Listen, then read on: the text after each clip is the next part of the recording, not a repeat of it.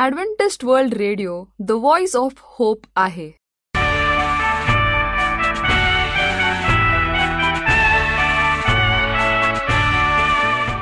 नमस्कार श्रोते हो, जीवन ज्योती या कार्यक्रमात आपला हार्दिक स्वागत.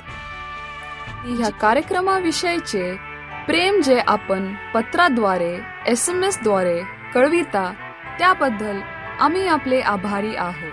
श्रोते हो, आजच्या कार्यक्रमामध्ये आपण ऐकणार आहोत सुमधुर गीत आणि पवित्र शास्त्रावर आधारित संदेश. आजच्या कार्यक्रमाची सुरुवात करूया या सुमधुर गीताने.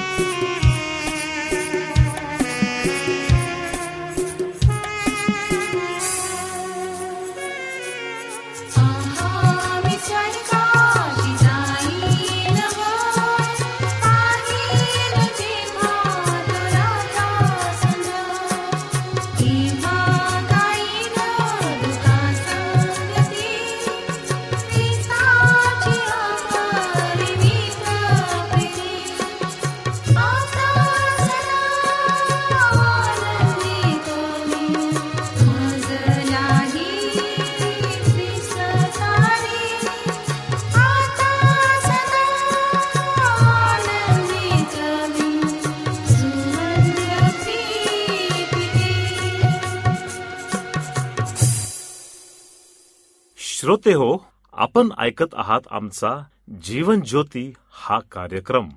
तेव्हा आपले अभिप्राय आम्हाला पत्राद्वारे SMS द्वारे जरूर कळवा. आमचा पत्ता लिहून घ्या. Adventist world radio, Jeevan Jyoti, post box 1446, Pune 411037, Maharashtra, India. Mobile क्रमांक 801-004-7865 व ईमेल आय डी घ्या MARATMC@sudaventist.org. पवित्र शास्त्रावर आधारित आजचे प्रवचन देत आहेत मृत मसीहाचे प्रकरण. श्रोते हो, मी पास्टर सचिन गवई तुम्हा प्रत्येकांच्या आजच्या सभेमध्ये मनपूर्वक स्वागत करीत आहे. श्रोते हो, आम्ही जेव्हा ख्रिस्तामध्ये वाढतो, जेव्हा आमची वाढ होती आणि जेव्हा आम्ही अशा एका ठिकाणी पोहोचतो की जेव्हा आम्हाला स्वतःची प्रतारणा करावी लागती, तर तेव्हा एक गोष्ट प्रामुख्याने आपल्याला कळून येते की प्रभू येशू ख्रिस्त हा फक्त आणि फक्त माझ्यासाठी मरण पावला. परंतु त्याचं मरण कसं झालं, तो कुठल्या कारणासाठी मरण पावला आणि कुठल्या कारणासाठी त्याने तो पापी देह धारण केला, आणि असं काय होतं की ज्याकरिता त्याने स्वर्ग सोडलं आणि आम्हा प्रत्येकांच्यासाठी ह्या भूतलावरती एक साधा मानव बनून आलेला होता. ह्या सर्व प्रश्नांची उत्तरं आज आपण पाहणार आहोत. चला तर श्रोते हो, आपण आपले पवित्र शास्त्र उघडूयात आणि आजच्या संदेशावरती मनन आणि चिंतन करूयात. परत एकदा मी पास्टर सचिन गवई तुम्हा प्रत्येकांचे आजच्या आध्यात्मिक सभेमध्ये मनपूर्वक स्वागत करीत आहे.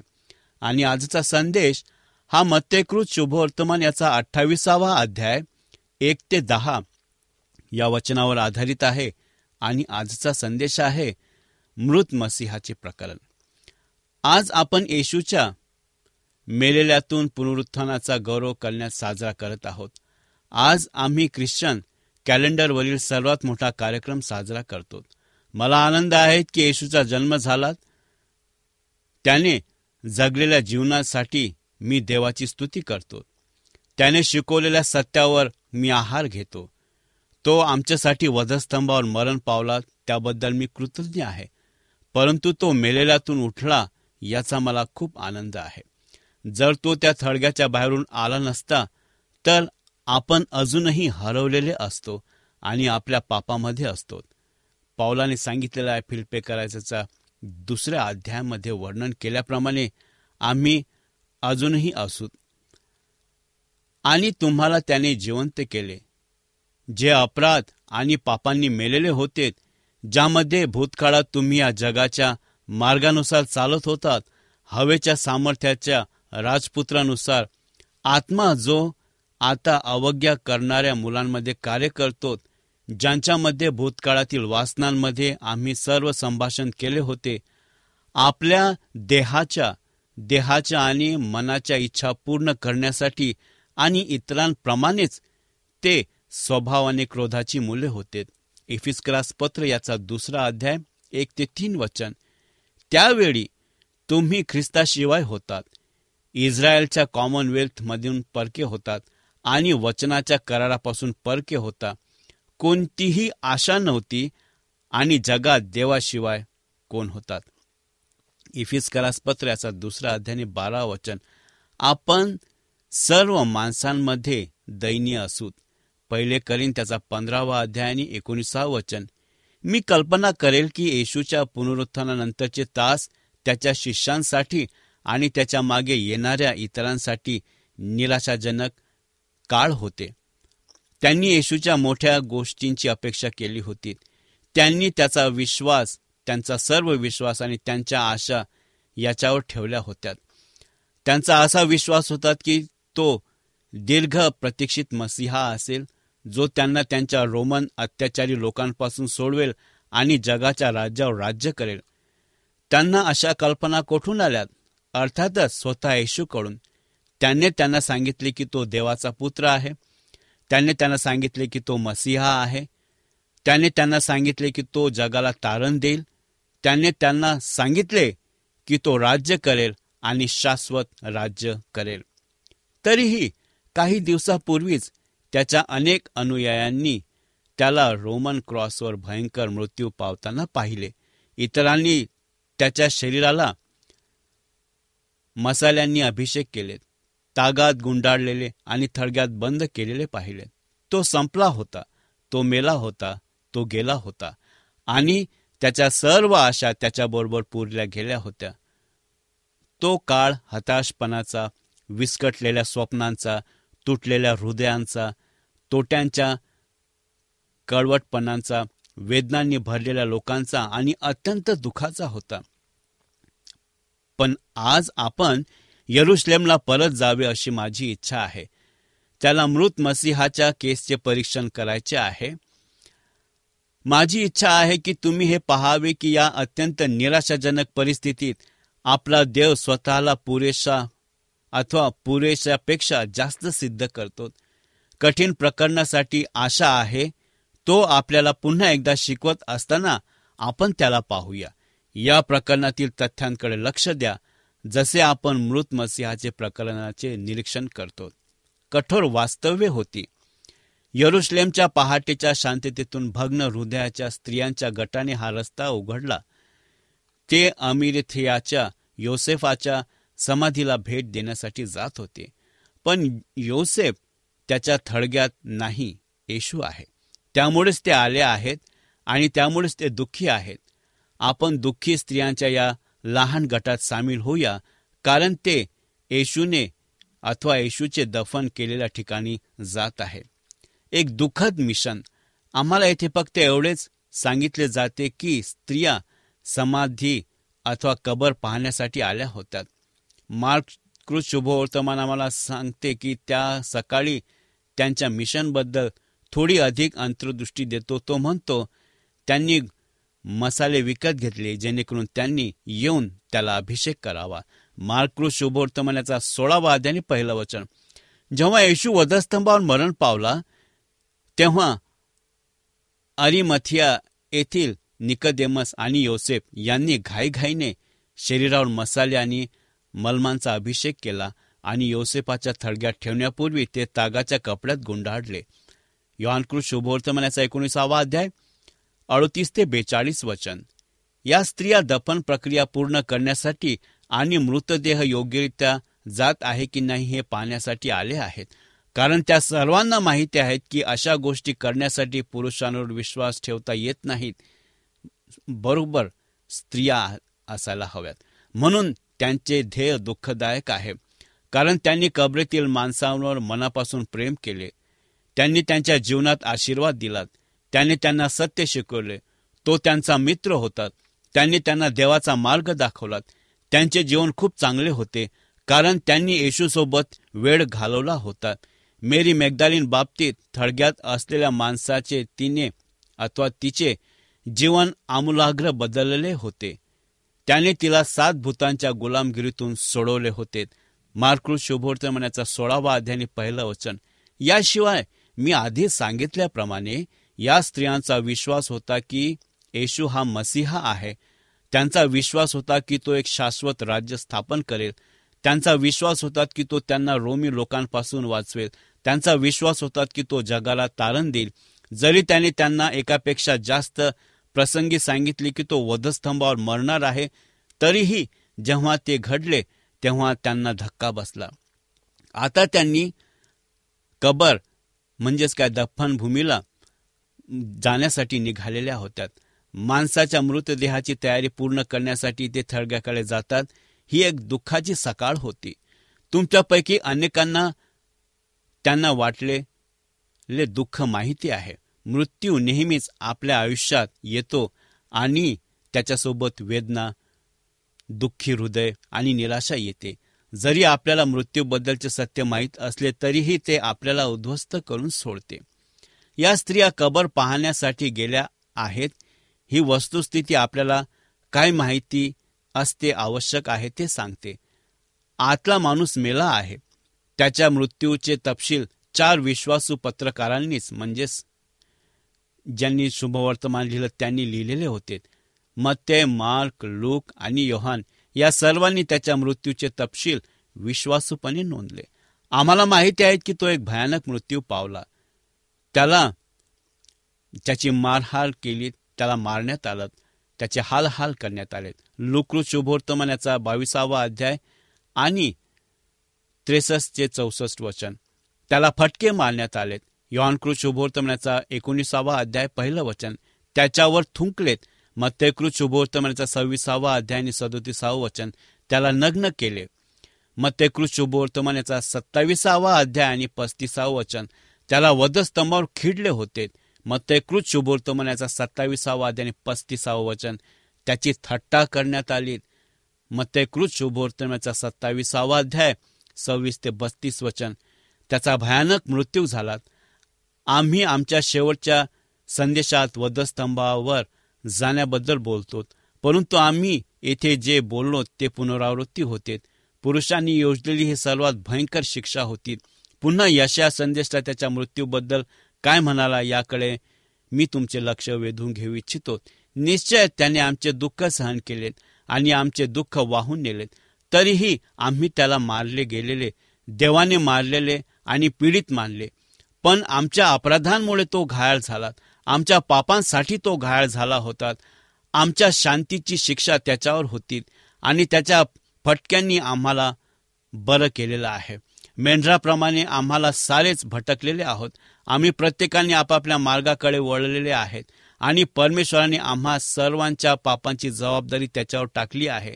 त्याच्यावर अत्याचार झाला, त्याला त्रास झाला, तरी त्याने आपले तोंड उघडले नाही.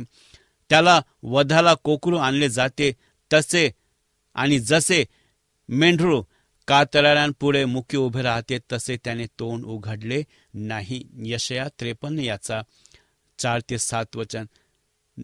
तर तुम्ही पहा, हे एक हताश प्रकरण आहे. कबरीकडे जाताना त्या स्त्रिया कोणतीही आशा नाहीत. येशू मेला आहे आणि जोपर्यंत त्यांचा संबंध आहे काहीही बदलणार नाही.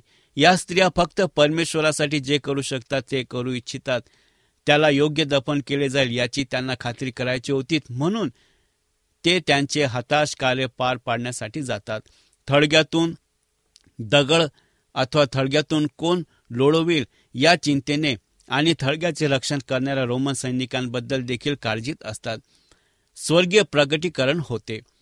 जेव्हा दुःखी स्त्रीचा एक छोटासा गट थडग्यावर आला तेव्हा त्यांच्या अपेक्षेप्रमाणे काही नव्हते. त्यांना एक शांत स्मशानभूमी मिळेल अशी अपेक्षा होती. त्याऐवजी ते सापडले आणि देवदूत, अनुभवी आणि भूकंप आणि कबर सुमारे पडलेली रोमन सैनिक एक गट पाहिले. जमिनीवर बाहेर असलेले लोक त्यांनी पाहिलं. देवाने त्यांना दूरच्या देशातून बातमी देऊन एक दूत पाठवला आहे. देवाने त्यांना आणि दूतांना स्वर्गातून कबरेबद्दल आणि तेथे पुरलेल्या माणसाची बातमी सांगितलेली आहे. त्याने प्रकट केलेली शक्ती. या देवदूतांनी या स्त्रियांना त्यांच्या 2 समस्यांची काळजी घेतली. त्यांनी थडग्याकडे जाताना त्यांना असलेली सर्वात मोठी शारीरिक भीती काढून टाकली. त्याने दगड काढला. मार्कुस शुभवर्तमानाचा 16वा अध्याय आणि 3 वचन म्हणतो, आणि ते आपसात म्हणाले, आम्हाला कबरेच्या दारातून दगड कोण दूर करेल, ज्या दिवशी त्यांनी येशूला पुरले त्या दिवशी निकोदेमस आणि योसेफ यांनी थडग्याचे तोंड एका गोलाकार दगडाने बंद केले होते. हे त्यांना माहिती होते. अशी थडगी विकायची असेल तर समोरच्या एका रुळावर एक खूप मोठा दगड, जर गोलाकार दगड विसावला तर ते समजायचं की याच्यावरती शिक्कामोर्तब झालेला आहे. स्त्रिया त्या शरीरापर्यंत पोहोचण्यासाठी दगड कसा बाहेर काढतील याची चिंता होती. परंतु जेव्हा ते थडग्याजवळ पोहोचलेत तेव्हा त्यांना दगड आधीच लोटलेला दिसला. आमचा मजकूर सांगतो की देवदूताने मोठा भूकंप केला आणि तो दगड बाजूला लोटला. एका समस्येची काळजी घेतली. त्याने सैनिकांना काढून टाकले.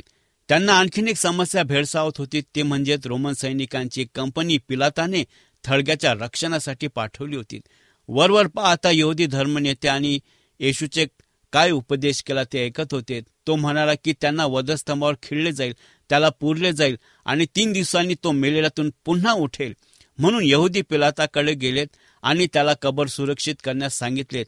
त्यांचा विश्वास नव्हता की येशू मेलेल्यातून उठेल, पण अहो विश्वास होता की त्याचे शरीर शिष्य चोरतील, हे सर्वांना सांगिततील की तो मेलेल्यातून परत आला आहे. हे सर्व मत्तेकृत शुभवर्तमानामध्ये तपशीलपणे सांगितलेलं आहे. त्या स्त्रियाला ठाऊक होते की तेथे सैनिक आहेत. ते त्यांना थडग्यात येशूच्या शरीरापर्यंत पोहोचण्यास अडथळा करतील आणि तसंच झालेलं होतं. परंतु त्या अगोदरच प्रभू येशू ख्रिस्ताचं पुनरुत्थान झालेलं होतं. प्रभू येशू ख्रिस्त त्या मृत्यूला विजय झालेला होता. आणि म्हणूनच जर आपण पाहिलं तर तो देवाचा पुत्र आहे. तारण पूर्ण झाले आहे आणि प्रभू येशू ख्रिस्ताचे बलिदान स्वीकारले गेले आहे. विश्वासणारे पवित्र जण जगू शकतात. आमच्याकडे गौरवाचा एक मध्यस्थ आहे, प्रभू येशू आहे. एके दिवशी तो न्यायासाठी येईल आणि मृतांना एक दिवस उठवेल. आजचा दिवस त्याच्या संतांसाठी आणि त्या स्त्रियांप्रमाणे येशूच्या चरणी नम्र होण्यासाठी चांगला दिवस आहे.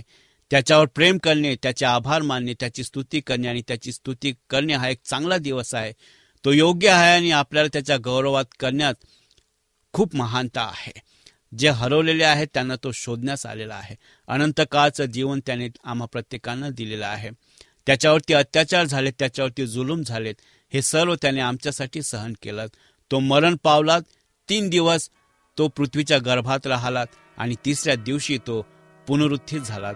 तो गौरवात उठवण्यात आलेला आहे आणि तो स्वर्गात गेलात आणि तुम्हा आणि माझ्यासाठी तो परत येणार आहे. काय आज तुम्ही तयार आहात त्याच्या दिवसासाठी? काय आज तुम्ही स्वतःला तयार केलेला आहे त्याला बघण्यासाठी? जर नाही तर ही वेदी अजूनही मोकळी आहे. तुम्ही जर हरवले असाल तर तो तुम्हाला वाचवण्यासाठी मरण पावला आहे आणि तुम्हाला अनंत काळचे जीवन देण्यासाठी तो पुन्हा उठला आहे. त्याच्याकडे या आणि त्याला तुमच्या मृत हृदयाचे पुनरुत्थान करू द्या आणि त्याच्यामध्ये तुम्हाला नवीन जीवन देऊ द्या.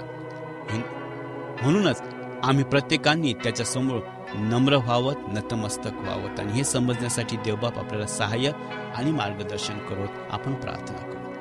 पवित्र प्रभू, तो आमच्यासाठी या भूतलावरती आला, तो आमच्यासाठी जन्म घेतला, तो आमच्यासाठी अनेक चिन्ह आणि चमत्कार केले. तू तुझं मरण देखील घोषित केलेलं होतं. तू म्हणालात की मी मरणार आहे परंतु 3ऱ्या दिवशी मी पुन्हा उठेल.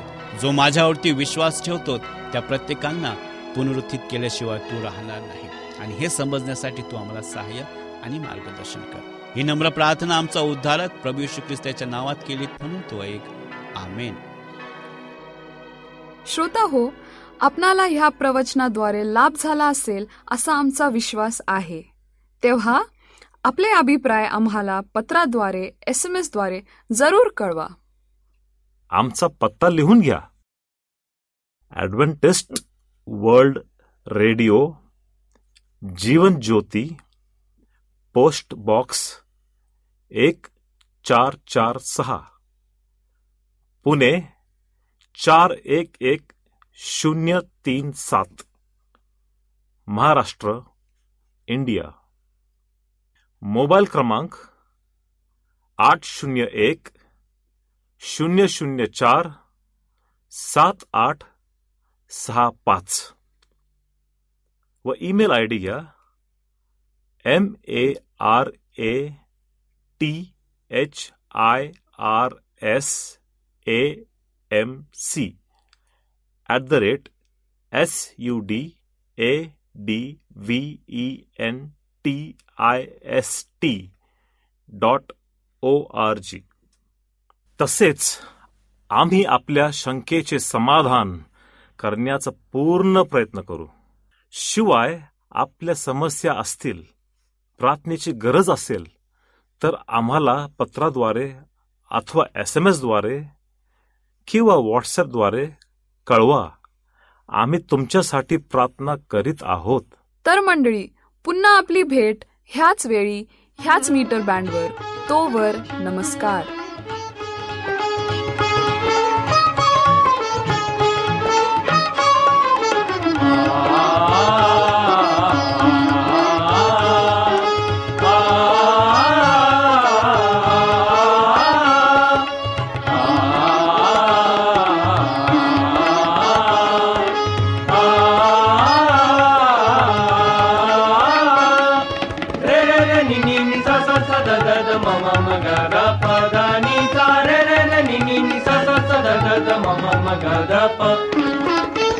मंगल चिंतन मंगल दर्शन, मंगल चिंतन मंगल दर्शन, मंगल तव गुणगान, मंगल सेवा मांगल्याचे देवा तूच निदान. मंगल सेवा मांगल्याचे देवा तूच निदान. अंतर्यामी खाली वरती, मागे पुढती ऊर्मी, अंतर्यामी खाली वरती, मागे पुढती ऊर्मी. प्रेम सागरा तुझ्या खेळती, प्रेम सागरा तुझ्या खेळती, मीन त्यातले आम्ही. हे तृण हे तरू हे गिरी हे नभ, हे तृण हे तरू हे गिरी हे नभ, विश्व दिसे न दिसे ते त्या प्रेमाच्या मधुलहरींनी थबथबलेले नुसते. त्या प्रेमाच्या मधुलहरींनी थबथबलेले नुसते. मंगल चिंतन मंगल दर्शन, मंगल तव गुणगान, मंगल सेवा मांगल्याचे देवा तूच निदान. मंगल सेवा मांगल्या